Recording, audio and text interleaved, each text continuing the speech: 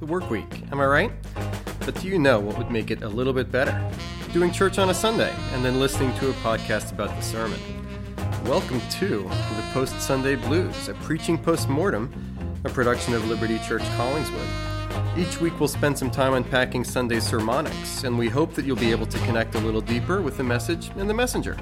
It's a win if we can make your work week a little less blue.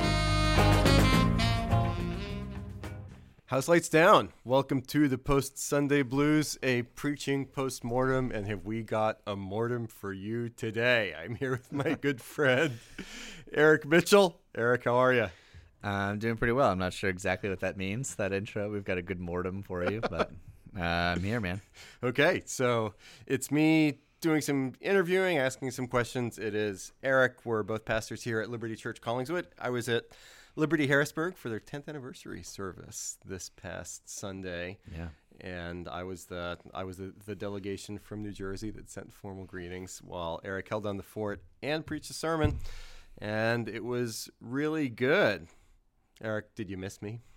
Sure, dude. I'm sure our listeners miss Emily, though. It's the second week in a row where you've been in the interviewee chair, or interviewer chair, and somebody else has been in the interviewee chair. So sorry to disappoint everyone if they were expecting Emily's voice today. She'll be back next week. And Emily, we all miss you wherever you are right now.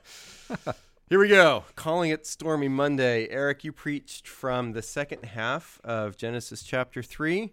Yeah. Really great sermon. What was going on the inside as you were preparing the sermon? Yeah, man. No, in my introduction, I sort of gave a little bit of an answer to this question, over the last, couple of weeks, month, conversations in our own small group. We had a guys only night a few weeks ago, and just kind of a time for the guys and the girls had done it the previous week to just kind of share openly, like, hey, what's going on? Like, how are you really doing? Yep. And man, and in that conversation, just there was a lot of the same sentiments and feelings. Mm-hmm. And then again, in other conversations that I've had with leaders at our church, and folks at our church, and also friends outside of church going through different hardships, issues, struggles in their own lives, family back home, whatever. Just like, man, it's just tough right now. Like people are in a rough spot in different ways, like to varying degrees, obviously, but yeah.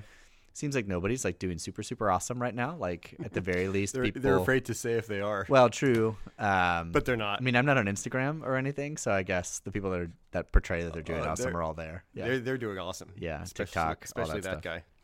So I'm off of that, but so I think just those conversations were rattling around in my brain, quite a bit over the last couple of weeks as I started thinking about this sermon, thinking about the fallout from the fall, mm-hmm. and just like feeling like, wow, like these conversations, the things that people are feeling, whether it's just like general boredom and a sense of Groundhog Day, or work is tough, marriage is tough, parenting is tough, whatever. Like this is evidence, of the fall and of the fallout. And so that was what was going on a lot, like in my head and in my heart. And so I think even as I was beginning to prepare this sermon, it sort of, I think that was going on, maybe took me in some directions, as I was preparing it that were a little bit different, maybe a little bit unusual. I'd be curious if you thought it was a typical Eric Mitchell sermon or if it felt pretty different. It felt very different to me. That's a good question. I thought it was great, and let's see how the podcast goes. Okay. I'd be interested to hear from you what you thought was different about it. But I think I would agree. And so I agree. Very heavy period just in life, in people's lives. Yeah. And dispositionally, when you found out that you were going to be doing the second half of Genesis 3, was it just like a huge bummer? We're like, man, life is already really heavy right now. Thanks, Jim. I get to speak more bad news, or was it that in combination with something else or something totally different? Yeah, that's a good question. I mean, peek behind the curtain, it was only a bummer because I thought I was going to be preaching on the other passage, but the whole sermon schedule got shifted a little bit. Yeah, so somebody got those dates wrong. Yeah, we won't say who. Yeah, it was me. But so it was a little bit of a bummer because I was starting to think about Cain and Abel. Yeah. Not like really seriously preparing. I mean, this was 4 or 5 weeks ago. It was not super It was recent. percolating. Yeah, but I was starting to think about Cain and Abel a little bit. So it was kind of funny when I kind of looked back at the schedule. I was like, wait a second, something's amiss. Yeah. But no, I wasn't Glad you bummed caught out. that. Yeah, I really wasn't. I didn't. Yeah, no, I would say no. I really wasn't bummed out. I mean, I think all these chapters in Genesis are fun and unique and interesting in their own ways. Like, so no, it was a good challenge and not one that I was dreading or anything. Yeah, and I think it's a good rhythm of preaching to. I'll say it this way: we never want our sermons to be so idiosyncratic that can only or hyper contextual to a certain personality or who we are. But on the other hand, I think there's something healthy about bringing our lives into whatever sermon passage that we have to preach on a given week. Yeah. And I thought you did that really nicely. As we go into Sun Studios, Eric, let's talk about the presence of the Lord as we encounter it in Genesis 3, consequences of the fall. I think when we originally went through these sermons, like way back in the day, like right after launch, this was before you were here. Yeah. I think I broke up Genesis 3, the first half and second half in the same way. The title of the first sermon, I think, was Fall. And I think the title, I know what these titles are. The title of the second sermon was More Fall. And then there was a third sermon, I believe, called Even More Fall. I'll check the tape on that. Okay. But the document is on my computer as well as the files, and I'm pretty sure That's brilliant. you just, several weeks in a row spent about combined total of 4 seconds Right. on all 3 sermon titles. Yeah. Yeah. It's all about efficiency. Amen. So we do have more fall here. What did you discover either again or anew as you dug into Genesis chapter 3? Yeah, man, a lot in this, in these 10, 11 verses. That it was fun, both interesting and challenging. Yeah. So, I mean, I jotted down a few different things here. I mean, one that I had never thought about before, but through commentaries, reflection, listening to a couple other sermons from other ministers who are older and wiser than me, which is my practice typically when preaching. I like to listen to some older guys, not like old, like 1800s or anything, but like, older than me currently. Which I don't put you in that category, Jim, just for the record. I was actually going to name some old and crusty preachers that I know that you're not listening to, but I decided not to. Fair enough. Not to name them. Let's not do that. Yeah, let's keep going. we don't want to name names like you do with Jalen Rager. Jalen Rager, probably a better preacher than a football player. Go on. Hi, Jalen. Okay. Where was I at? Yeah, so I jotted some things down. Yeah, one thing that just from reflection and listening to some other people that I thought was really interesting about this passage was the fact that all 4 creation ordinances that we have talked about are either explicitly or explicitly talked about here and frustrated, or at least in the case of the Sabbath, sort of at least the implication is there. Right. So I thought that was really interesting to see. Could you name those 4? Yeah, so there would be in the speech to the woman. Where did I write these down at? Did I not write them on my sheet here anywhere? Hopefully I can remember them. I just did this, right? So in the speech to the woman, you have procreation being frustrated, and then marriage being frustrated, right? And then in the man, you have toil and labor, or like when I preached on it, the cultural mandate being frustrated, and then finally Sabbath being frustrated. So really, like, everything that was like good and beautiful and given by God for to be a blessing, like here in these speeches, and especially in the speech to the man and the woman, you see twisted and contorted and made less fun. Right. So I thought that was really interesting. It's not something I'd ever seen in these passages before. I really had heard anybody say. So that was cool. I liked the I sort of noted this myself as I was just doing some exegesis on the passage, like studying the passage, that there's a few different recurring themes or like words that are in these passages. You have eating is a recurring one, both because that was the sin was them eating from the tree of knowledge of good and evil, but then the serpent eats dust, and then the man, in order to eat, has to work and toil. Right. So eating, you have dust, which I just mentioned. The serpent's going to eat dust. The man is going to, from dust you are, dust you will return. Yep.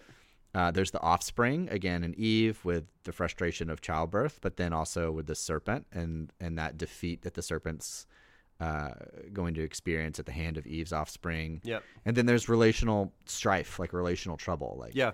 there's going to be strife between the offspring of the serpent and the offspring of Eve, and then there's going to be relational trouble between man and woman. And what I thought was really interesting, and that's so with those four themes, is that only the serpent's curse, only the speech to the serpent has all four of those themes, but they're spread out in the curses to the man and the woman. And I, you know, to me, I just thought like, man, like the serpent's kind of getting like a double helping, Right.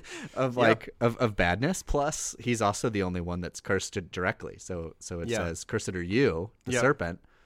But then in the speech to Eve, there is no word for the curse. Isn't there at all? The word curse, and then in the man, it's cursed is the ground. So right. So the serpent's really getting like a double or triple whammy. In his speech, he definitely gets the worst of it, which I thought was kind of interesting. So that was kind of cool to see those themes.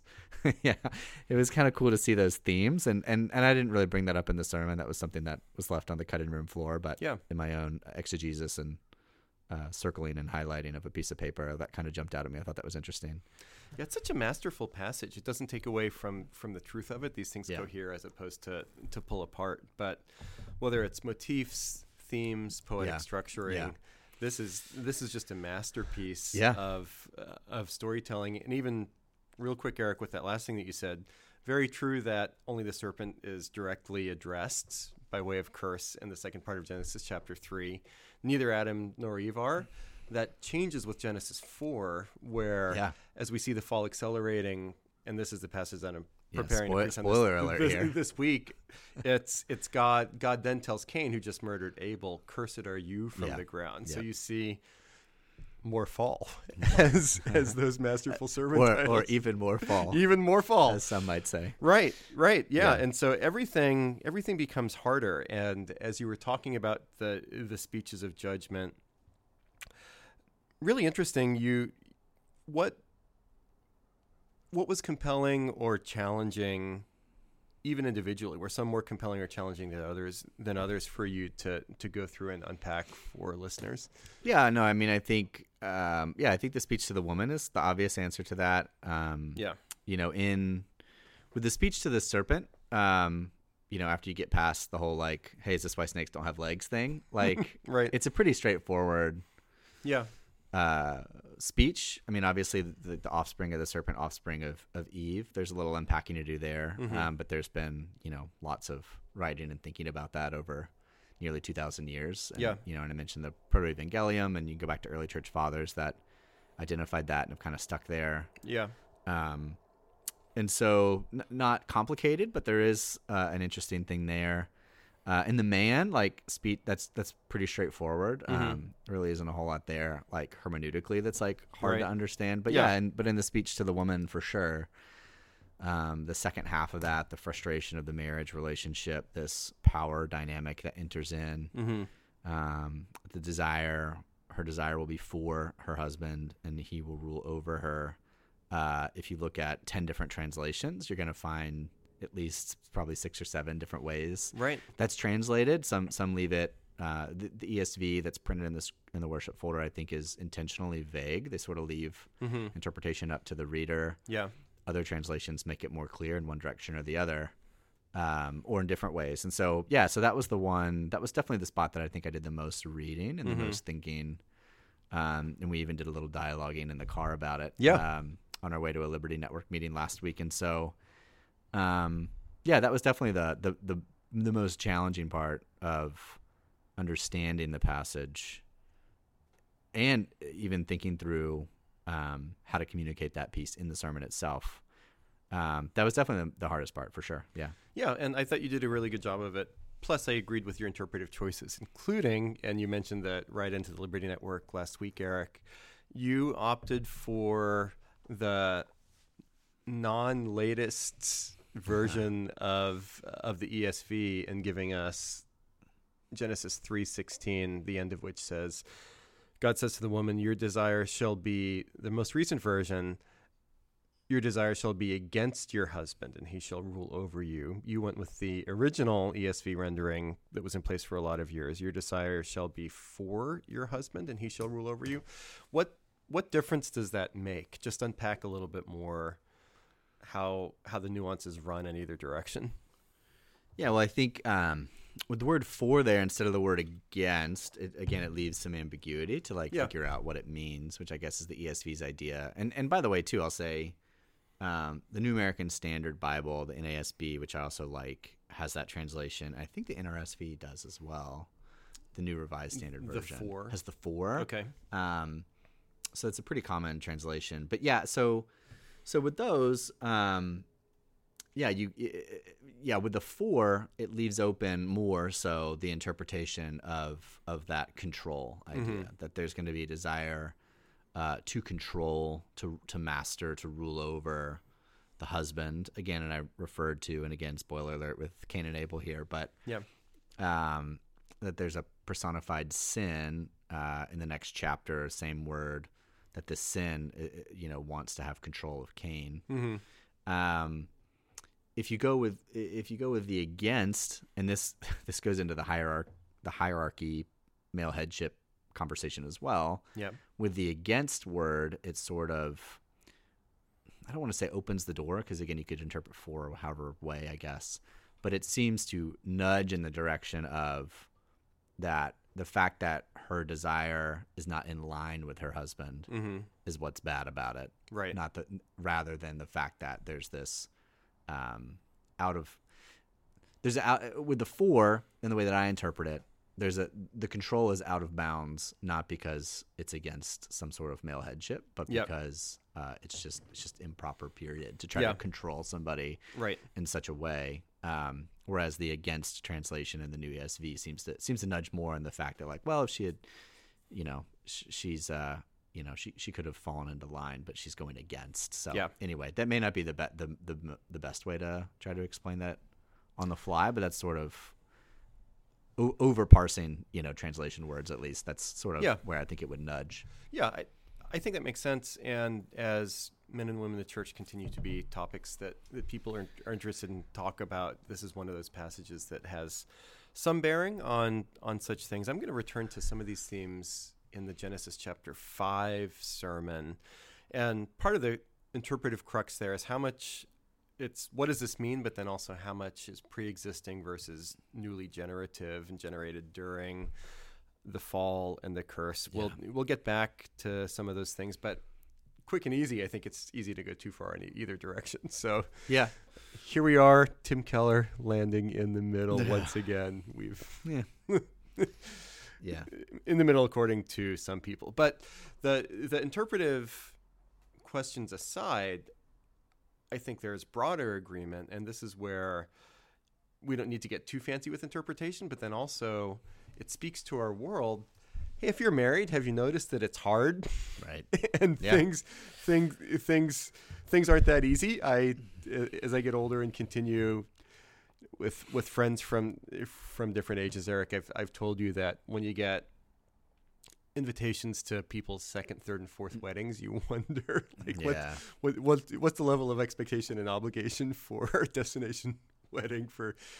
I guess I've never literally had a wedding number 4, but they happen. Marriages fall apart, and people argue, and actually living in a marriage relationship with somebody is difficult, as are reverberations beyond the marriage relationship too. Yeah. So it fits our world to say that we're made for community, Genesis 1 and 2, but then it gets really, really hard.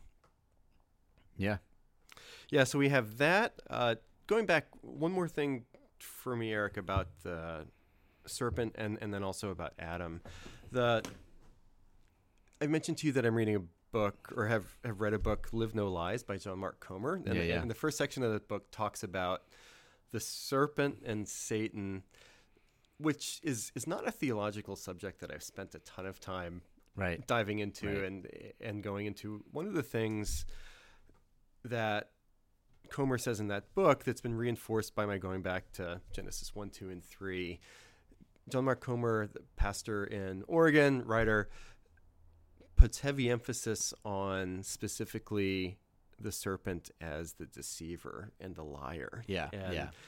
So much that's what we see Satan doing, Right. and in the fall, and continues to do so. Yeah. So that little devil whispering from our shoulder into our ear, Right. Distorting God's word, Yeah. telling us things that we want to hear, so that sin gets that much closer to conceiving within us. Yeah. Deceitful or deceiving ideas plus disordered desires is how John Mark Comer talks about what Satan does. So, Yeah. you It's know, a good way to published put it. author, probably workshopped that a Yeah, long time. Sounds pretty good.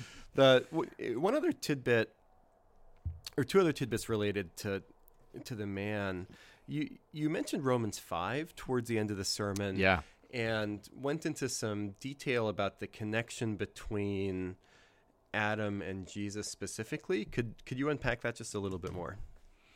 Sure. Yeah. I mean, especially, that was in Romans, but in the New Testament overall, and especially you see this to be the case in like Matthew or Luke, for example. You see the gospel writers, and then obviously Paul as an apostle picks up on this as well. But you see this idea of Jesus sort of redoing like the history of Israel, like, Right. and we talked about some of this, I think, even maybe during the Advent series this past year. I think we might have touched on it a little bit, like Jesus the true human, Jesus the true Israelite. right, yeah. So that some of the different things that Jesus does in his early life specifically, and is drawn out through Old Testament quotes and that kind of thing, that he's like kind of going back and redoing like the Exodus to Egypt. He's kind of redoing, the wilderness wandering and so on and so forth. And so, so here Paul picks up on that imagery, and so Jesus is here correcting, redoing Adam. And is like a true and better and greater Adam. Actually, there was one at my old church,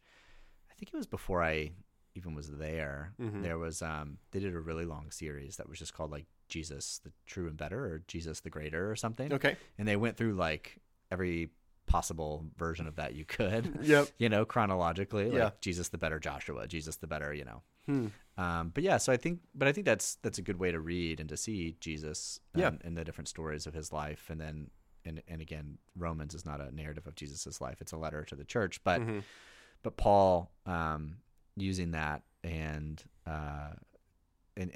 teasing out that, Jesus as a human, was and fulfilled the perfect calling of humanity in obedience to God the Father that Adam fell in, that Adam failed at. Right. He restores, and this goes beyond, I guess, the second Adam idea, but that he restores humanity to its original intention. By being obedient, by not listening to the lies of the deceiver.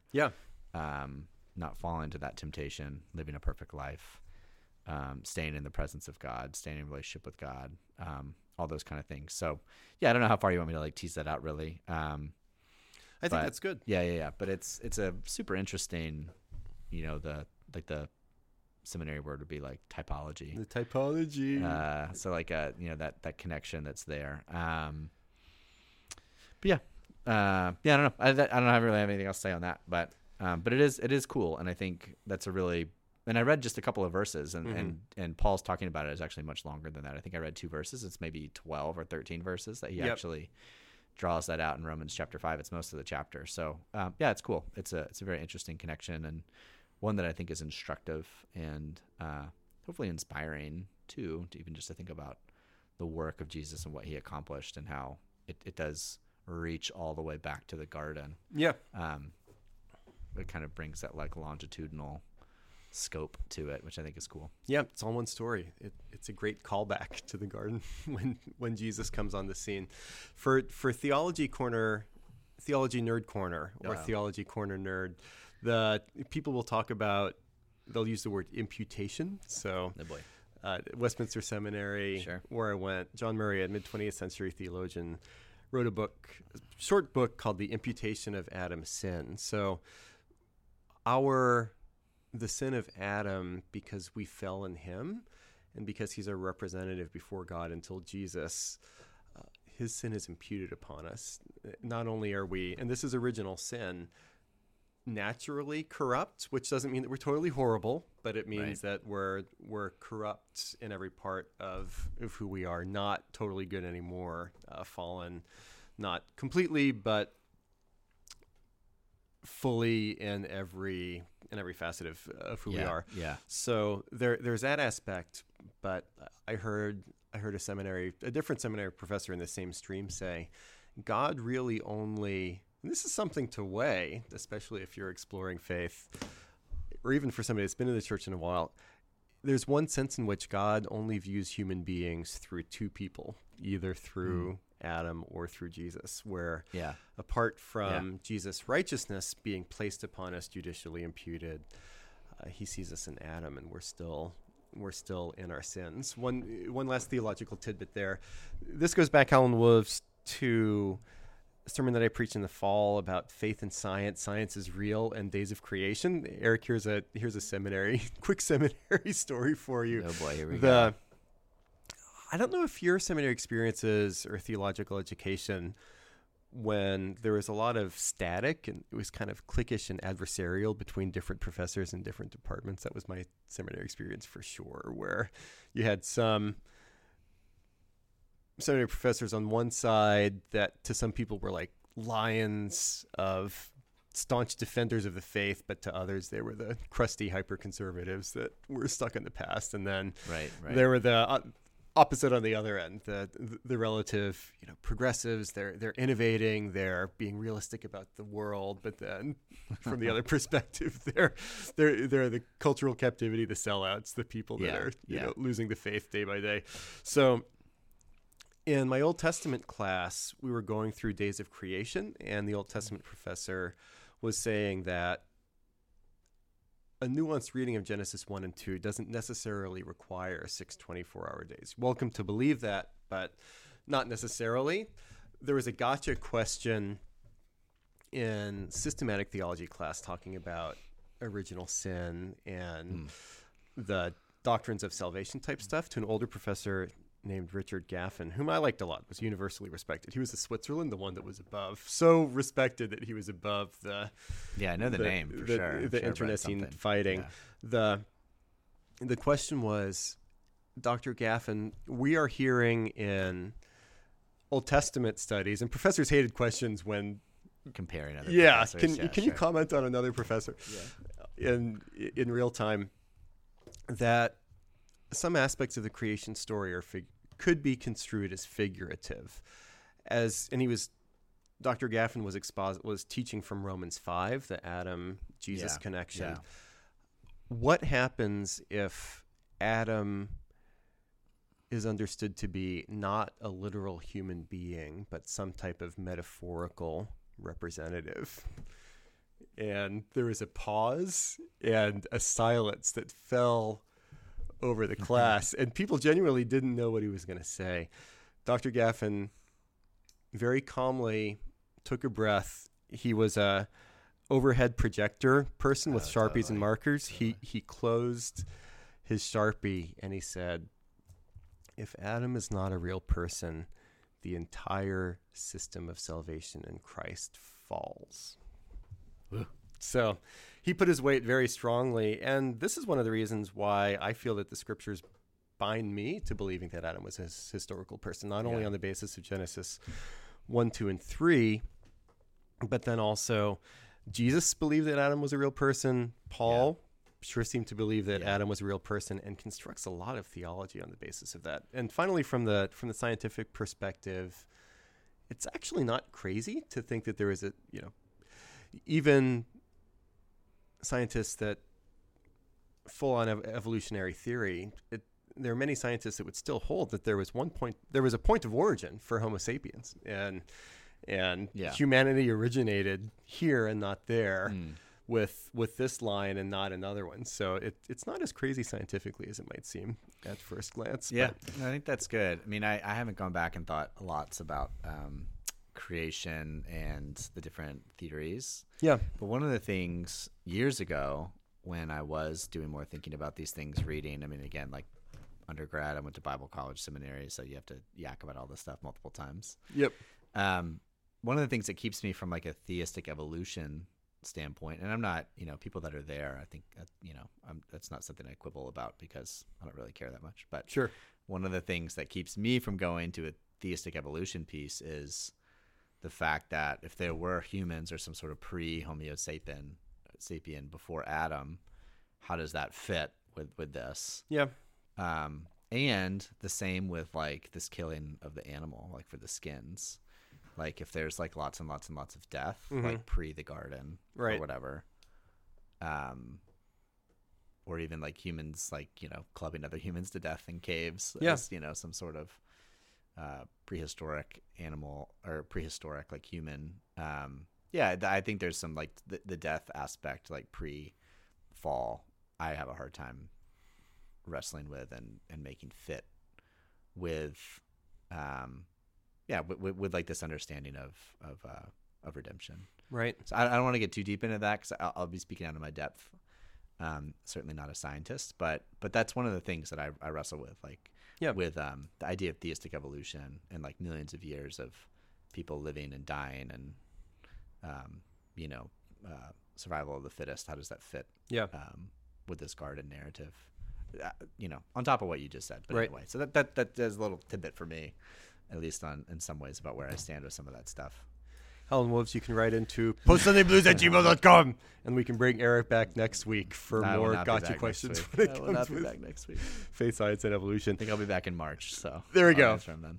So to round out this section, at least from my perspective, Eric, so it was the speeches of judgment and splashes of grace. I had a friend on my basketball team in high school who was always talking about spritzers, and when the water boy would give him, would during a timeout or something, come with Gatorade bottle. Gatorade. He'd always say spritzer, and he'd just run down the court always saying like, I need a spritzer. So I kept thinking of Bobby when you said splashes of grace. So splashes or spritzers of grace, depending on if you played high school basketball with me. Yeah, but I thought it was a really nice trio of promise, picture, and person tying everything together in the proto-evangelion of Jesus crucified, resurrected, crushing the head of the serpent. Nicely done. Thanks, man. I was going to mention some of my alliteration in the next section, so it was very good. There's more, so I can come back to it. Yeah. Well, muddying the waters, and you mentioned earlier, Eric, both at the beginning of the sermon, towards the beginning of this podcast, that you've been feeling not only your own, but the burdens of other people in this strange and sad season of life. And I do think that shaped and affected, at least from a listener's perspective, or at least from as a listener's perspective, the construction of the sermon. How, for people that were feeling some of these heavy things in life in a lot of different directions, what were you hoping that they would take away, or how were you hoping that looking to Jesus, which you talked about at the end of the sermon, would address just the morass that we find ourselves in? Yeah, this kind of let me like answer the question by not answering your question a little bit. Okay. This was one of the things about constructing the sermon that was really difficult, is that as I read and did some thinking, again, listened to a couple sermons on the same passage from other preachers, there's so many different ways you could go with this passage, in terms of like an application. Yeah. So like, because all of the different created ordinances are here, and there's frustration because there's potentially a lot of like really rich, like really deep systematic theology of salvation that you potentially could get into. Right. Like you could go in so many different directions. Yeah. Like whether it's like, circling back to, marriage, being frustrated and talking about, Ephesians chapter 5, and like we need to, mutually submit to one another as, Christ in the church. You could go in so many directions, like application. And I think for me, because of the weight that I was feeling from these conversations, and even from my own life over the last couple of years, it just felt odd to me. At least, maybe if I preach this sermon 10 years, or if I preach on this passage again in 10 years, maybe I don't go this direction. But like for right now, in this context, in this season of my ministry, of our church, of our world, like trying to do like a really practical, tidbitty, make your life better application just felt off. It just didn't feel right. Right. So yeah, so where I ended up going, this was one of the difficulties in me, and this is the one of the maybe the main things that I think made this sermon feel very different for me as a preacher compared to a lot of my other sermons. Yeah. If you were to go back and kind of put together some form of like what's Eric's average sermon, there's usually some practical, quote unquote, more practical like payoffs. Howlin' Wolves, get on it. Boom, boom, boom. But in this one, I wanted it to be like stay pretty like emotive. Yeah. For a lack of a better way to put it. So I tried to start the sermon that way, wanted to end the sermon that way. And try to just touch like people's hearts and emotions a little bit. Hopefully not in a depressing way, but trying to sit in a little bit the weight and for people to feel the weight of like the fallout, to feel the blackness. Right. That hopefully when these splashes of grace came, and then as I ended, hopefully the you know, those little dots of color as they contrast on that black background felt bright and felt brilliant and felt hopeful and struck people. And so so I think so my goal was to just try to like hopefully uplift people a little bit, encourage people a little bit with the grace and the hope that is found in such a potentially dark passage. Yeah. To remind people that there is some hope and some grace, as there always is, but in this season. Right. Yeah. So I think the look to Jesus thing. I think my hope for people, again, whether they're followers of Jesus or not, that my hope would be that as people are, even this week or in the coming weeks, feeling and experiencing the fallout in different ways, whether that's in their jobs or their marriages or their own interior worlds, that they would sort of turn, thinking of like a posture, that they would kind of turn away from those other things and like turn towards Jesus. They would face Jesus, right? Like look to him, like lift those things to him, and like seek to find comfort and hope and grace and healing in him, and not, and I didn't get into idolatry, but, not in the other things that we potentially do turn to, right, to numb ourselves, to hide, to run away from those like heavier feelings, but that people would, instead kind of turn and look to him instead. So, I don't know if that totally answers your question, but that was sort of an emotive, less practical, but hopefully practical conclusion that I wanted people to walk away with. And it was actually kind of interesting too, and I hope I'm not going too far, but that was like the first time that I did it intentionally, obviously. I tried to have like a little refrain in my sermon, and obviously I kind of saved it all at the end, but at the beginning I talked about looking around, look within, look around, and then at the end, was saying look to him. So it's the first time I've tried like a little refrain like that. I mean, I doubt it's going to be as famous as, like I have a dream, pretty famous speech, pretty famous refrain. Yeah. But it was the first time I tried to have like a little bit of, and not that like, it was good rhetoric. Look to Jesus is like, original necessarily, but it was the first time I tried to do like a little refrain like that. So hopefully people like walk out of the service, walk around this week, and hopefully those words stick in their mind from that refrain as they encounter these things. Right. Yeah, I think you were right on to go in the direction that you did in the sermon, Eric. I thought that it was effective, practical application, and also raises the question about application in sermons in a couple of different ways. And hopefully this isn't interesting only to preachers, but there are some strands of Christian preaching where every sermon ends with like, here are the 5 things that you need to, and I'm speaking as somebody that probably a relative weakness of my own preaching is that I'm not practical enough. So I don't want to be lean into my own or over justify my own weaknesses. Right. But sure. Stereotypically in the other direction, if every sermon is like, here are the 5 things that you need to do to fix your marriage, here are the 5 things that you need to do to become a better parent, here are the 5 things that you need to do. Seemingly, if you just catch 3 or 4 of those sermons in a row, your life will be perfect because you've done those 20 things, and it's all solved. nothing super wrong or bad about that style of preaching, but I prefer to think about discipleship and following Jesus, the way of Jesus, the path of Jesus, the third way walk and worldview, Love it. as a longer process and a slower cook, where thinking about what we're all feeling right now, that the heaviness of this period, we're not going to fix it this week, and for sure, and there's no technique that's going to make all of this stuff go away. But the technique, if you want to call it that, of looking to Jesus, I think is crucial for this time and period. Not to fix or make immediate change, but to exercise the Peterson phrase, long obedience in the same direction. So I think that view of Christian discipleship is both deeply biblical and fits good thoughts and understanding of human personhood and how we change over time anyway. So you were a French chef in your sermon this week when it was, you were slow roasted. It was great. Love it. Chez Eric. And maybe saying a little bit more about that.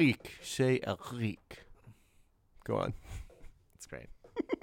I'm gonna refrain from saying something stupid and just keep going. I have no French for you. I think that's right, and I think one of the problems, and again, not that it's never proper to do what you had just mentioned, like 5 tips here, 3 ways here, because I do that too in different times. And sometimes I probably lean too far that way.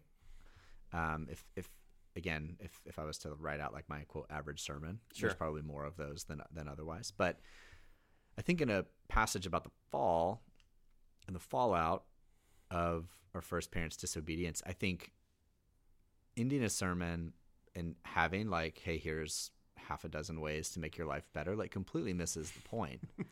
Because the point is that no matter how hard you try to be a good follower of Jesus, you try to be a good husband or wife, you try to be a good parent, you try to be a good employer or employee, et cetera, like the reality is that you still live in a fallen world. Right. Like, you are still a fallen person interacting with other fallen people 24/7, and that's not going to change like this side of the new heavens and new earth. And so so in some ways that was underlying my decision as well, because like, hey man, the fact is we're broken. We live in a broken world. And so I can give you some tips, but like you're still going to fall on your face with those tips, or other people are still going to rub you the wrong way, or your kids aren't going to obey you, or, work's still going to be hard. Your boss is going to, overlook you or whatever. So so I think it would have just totally missed the ethos and thrust of the passage. Because the fact is we still live in the fallout, Yeah, that was wise. And Eric, we both, before deciding to go into ministry, studied astrophysics. Yeah, for sure. And so I think of the fall as gravity. So it's as if when the fall occurred for humanity and for our world, the gravity dial was turned up, where life that was originally intended to be bouncy, happy, fun, were bowed so much lower to the ground. And that was actually an image that St. Augustine would use at different points in his writing, how sin has bent us to the ground, picturing like laborers in the field. That gravity, that increased gravity is going to be there, like you said, until Jesus comes back. So it's less about fixing it in some short-term magic wand way, because the gravity is still going to be there. But how do we embody practices of following Jesus in a way that works with the increased gravity that we're going to continue to feel? So looking to Jesus is a good way to do that. Anything else before we go bar band cover tunes? What else came in Muddy in the Waters? What was fun or difficult? I mentioned the refrain. Oh, alliteration. Yeah. I forget which ones you mentioned a second ago, but in that, I had a fun time in that. Promise picture person. Possibility picture person was one of them. Okay. The other one was protects, provides, promises. There we go. A lot of P's, which was fun. Mind your P's and Q's. That's right. So that was fun. Plus just like the speeches and splashes. So there was a lot of alliteration, a lot of parallelism. It was fun. Yeah. I'm trying to think if there were more. Those were the main ones, but yeah. So yeah, with this and most of those, yeah, obviously coming in the splashes of grace part that God protects, God provides, God's promises. And there's a possibility of redemption, picture of redemption, person of redemption. So I thought that was fun. I mean, the other thing I would say, and I've talked about this before on the podcast, like my sermon writing goes in one of two directions. Like either on Thursday afternoon, I'm like banging my head against my desk and like whining and complaining to my wife that like I'm stuck and this isn't working and I just want to trash it all. Life is horrible. I just want to throw all of my notes in the trash can and light it on fire and start over. Yep. Or I have weeks, happily like last week, where on like Tuesday I feel pretty good. And the structure of the sermon, and that's where I struggle specifically. Other people might disagree and say I struggle in other areas, but when it comes to the actual creation process, the structure is where I struggle to make. Tell me about your 3 greatest strengths and 3 greatest weaknesses. Yeah. And so on this one, it came together pretty easy. Even the sermon title just kind of presented itself, and I just decided not to kick against the goads and said, okay, there's a sermon title, there's my structure, I'm just going to go with it. And see what happens. And so, so this sermon actually came together pretty easily along those lines. Maybe not the most artful organization of a sermon. It was pretty simplistic and maybe too many points because I kind of hid 6 points under 2 points. But but there's a nice symmetry to it. Yeah, so. But hopefully it was effective and it made sense. So yeah, it was a pretty easy sermon to put together. Luckily. Boom. Who says the fall can't be fun? Eric Mitchell. Okay. Not a quote. Bar band, cover tunes. So it was, speaking of fun, Chernobyl. Yeah, dude. that was a really cool introduction where you talked about the fall from Chernobyl. Had you gotten that from another resource or sermon, or were you just thinking about? No, I mean, what else has fallout?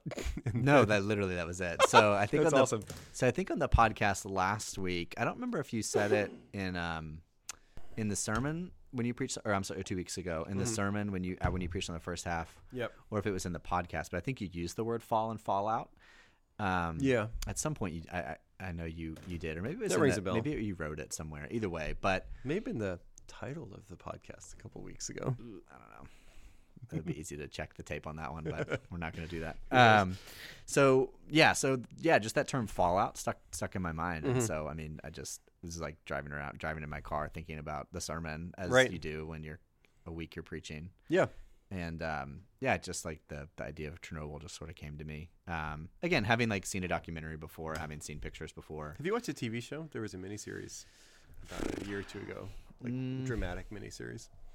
Like fictional, like a historic fiction kind of. Yeah. Oh, no, I haven't seen that. Okay. I'll check it out. I'll look it up. I was gonna say I won't spoil it for you, but we kind of know.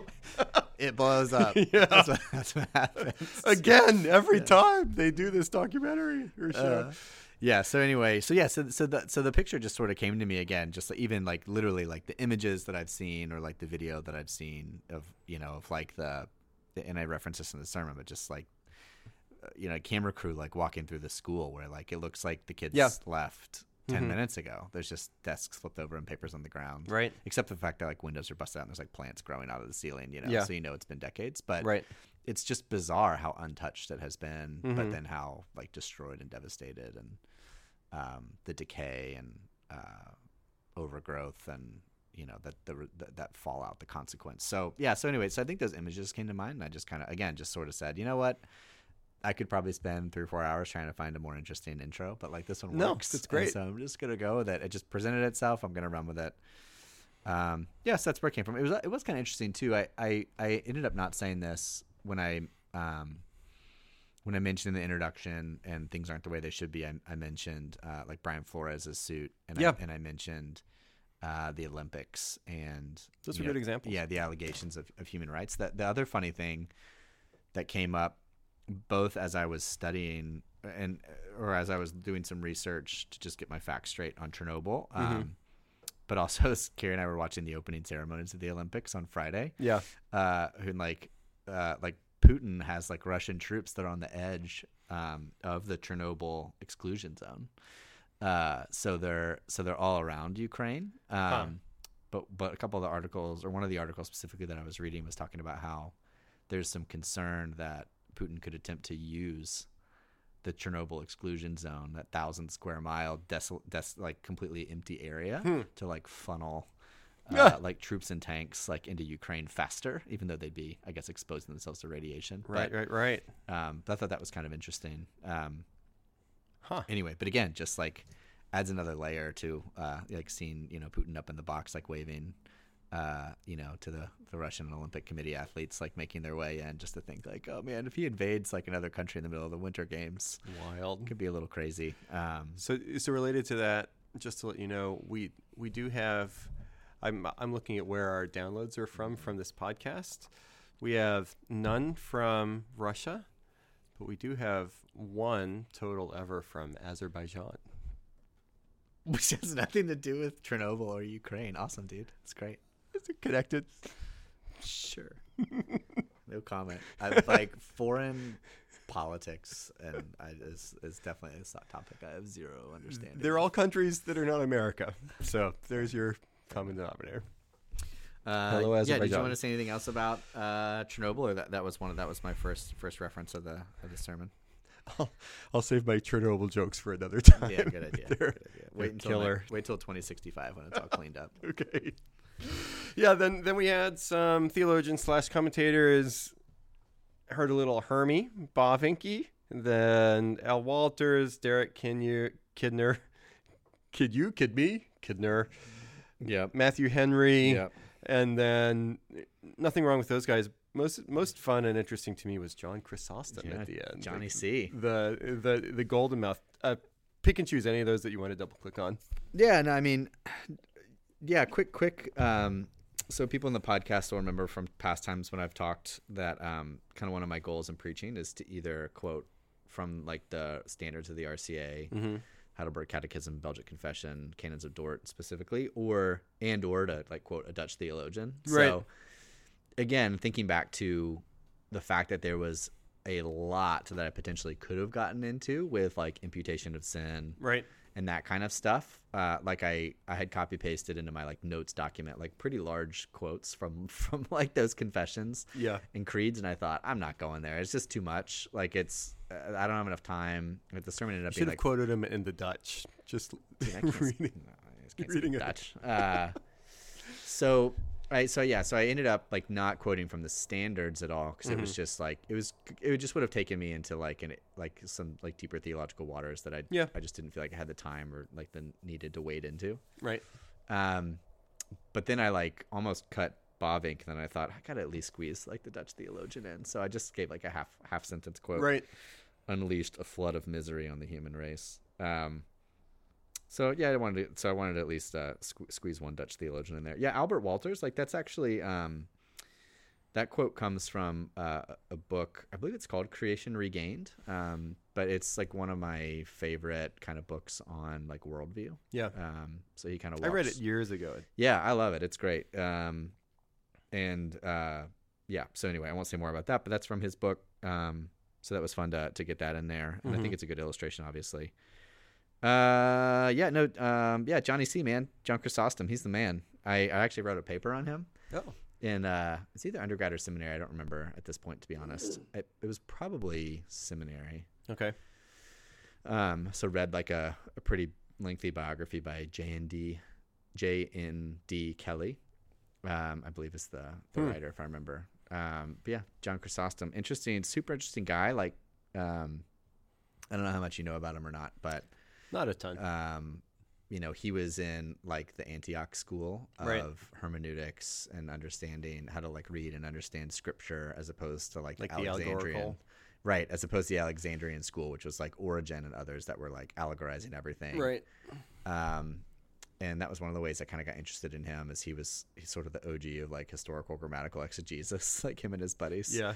The Antiochian. But he also, and I'll have to go back and look now that we're doing a lot more talking and thinking as you and me as individuals, but also as a church, about practices of presence and spiritual disciplines. Right. He actually like had a good amount of time, if I remember correctly, as a monk, and kind of like didn't want to be, not that he didn't want to be like a pastor or a preacher, but didn't really want to be like famous or be like thrust into positions of power. He was kind of happy to like be in the desert and do his thing.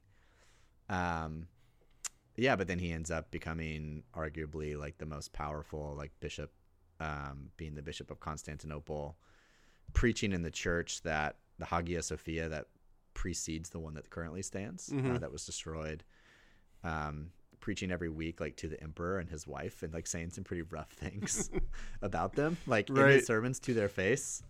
So he's a pretty interesting guy. His homilies are interesting, and his life is really interesting. Died as a not an old man, but maybe for the times an old man, when he was forced into exile. He like died en route, as he was just like wasn't well taken care of, like en route to his exilic destination. Okay. So life kind of cut short, but interesting character. So yeah, that quote came from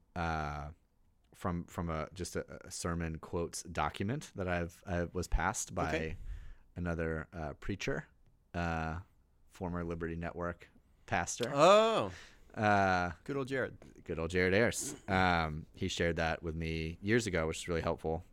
And so that quote was in there, but I do like John Chrysostom a lot. Thought it was a really beautiful quote, and a really nice parallelism with the Virgin, a tree, and a death. I thought that was really cool. So very more artful than I am, but I thought it was good to squeeze in there.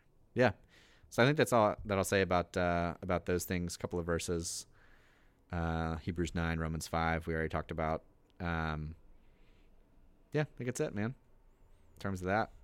Okay, so that's Bar Band Cover Tunes. What do you have for Guitar Slim Pickens? Anything else any trivia that you want to previous to? You always ask that. I'm like, what trivia? Like I don't have it. Like, I don't know. How many hours do you think this took? A, B, C, or D?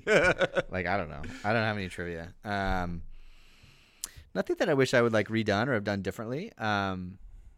Yeah, there were only two things that I sort of like left out. So thinking of the idea of Guitar Slim Pickens in terms of leftovers.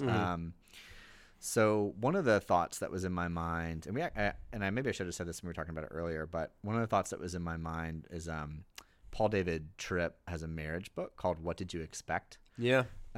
Which is one of my favorite marriage books. Yeah, it's a good one. Yeah, it came out when I was in college. I remember I pre-ordered it from Crossway. I remember and thought it was so fun to have like a first edition, like hard copy, hardback of Tripp's book. PDT.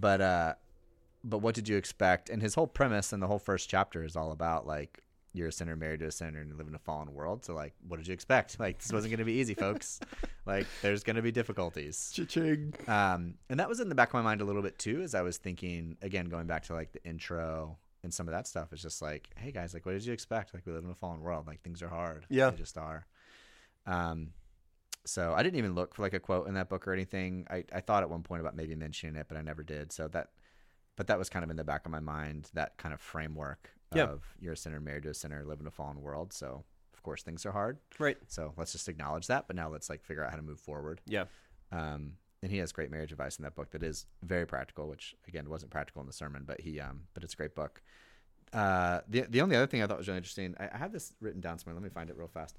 There was a cool, when I was looking for quotes, there was a cool Leslie Newbegin quote that I decided not to use. Oh, there it is. That I decided not to use, but he talks about the mission of the church. I'll just read it. This one little line. He says, "The mission of the church in the pages of the New Testament is more like the fallout from a vast explosion, a radioactive fallout which is not lethal but life-giving." And I thought about like trying to put that in the conclusion somehow to have like a little like bookending, a little inclusio of like Chernobyl, nuclear fallout, and then like this idea of the church and God's people living on mission being like a life-giving like fallout, radioactive fallout. But again, like where I ended up going application-wise, like it didn't make any sense. You would have had to get rid of the Chrysostom quote, probably. And I would have had to totally change like my whole conclusion and like the ethos of it to go in another direction. Like, okay, how can we as the people of God fight back against this, which is going in a totally different direction. Right. Which again is like valid. And maybe I should save this quote if I preach on this passage in 10 years. I might use it next week. That's a good one. Hey, man. All right. I'll give it to you. I'll give you a little copy paste. It's from The Gospel in a Pluralist Society. I was going to say. But yeah, so I left that got the scissors taken to it, was left on the cutting room floor. But I think that's pretty much it. I think we covered everything else I had written down. Yeah, no real stories or trivia to give you, buddy. That's pretty much it. That's what we do. Clean Plate Club, Leslie Newbegin, no relation to Leslie Nielsen, as far as I know. Howlin' Wolves, feel free to write in. Let us know what you're thinking about Genesis so far. PostSundayBlues@gmail.com. Thanks for listening. Numbers are huge. Who knows if they're huge, but numbers are growing for the podcast. Both the Post Sunday Blues, Preaching Postmortem, and then also for the sermon feeds as well. I don't know if people are using the podcast feeds more than the website, or if just more people. Hey Jim, I just thought of a little trivia question. Sorry to interrupt your encore. Yeah. You can do multiple encores. Bruce always has more than one. After we finish recording, we're going to have our staff meeting. So I was going to mention this to you then, but I'll mention it to the fine listeners. Hit me. Sunday was our largest Sunday of in-person attendance so far in 2022. Really? So everybody knew you were gone. They were like, "Man, let's all go. I'll have to be gone more often. This is great." Yeah, it's good. It felt good. It was a nice sanctuary. Felt solid. It was good. Woohoo! That's awesome. It wasn't really a trivia question. I guess if I had made it a trivia question. Well, it's just trivia, not a trivia question. Yeah, I could have given you like an over-under, like of how many people were there or something. 1,000. It'd be under. It has always been under. Only by a couple. You could add up all of our attendance in person for this whole year so far. It'd be under 1,000. Yeah, that's executive pastor versus lead pastor. Worlds of thought right there. Yeah, don't make me get on my spreadsheet. Yeah, no, I think we're definitely over 1,000. Thanks, everybody, for listening. Rate, review, subscribe. Get us over the hump on Spotify. Be our 1,000th reviewer by going to iTunes and leaving a review. And maybe, in the meantime, we'll get a couple of reviews before that, so that you could be, or you could just leave. Just say 982, 982. Anyway, we'll take it. How was it? That was amazing. Thanks so much for joining us. This has been the Post Sunday Blues, a Preaching Postmortem, production of Liberty Collingswood. Go ahead, rate, review, and subscribe, and you can find all things Liberty Collingswood at libertycollingswood.org. No more Post Sunday Blues. Here comes some pre-Sunday happy.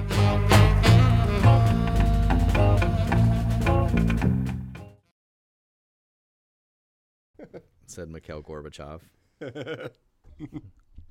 And the Russian Olympic Committee that's still in trouble for doping, so they can't have their national anthem or their flag or anything. The Winter Olympics. Do you know that? What do you mean? You probably don't watch the Winter Olympics, do you? No, I don't do Olympics.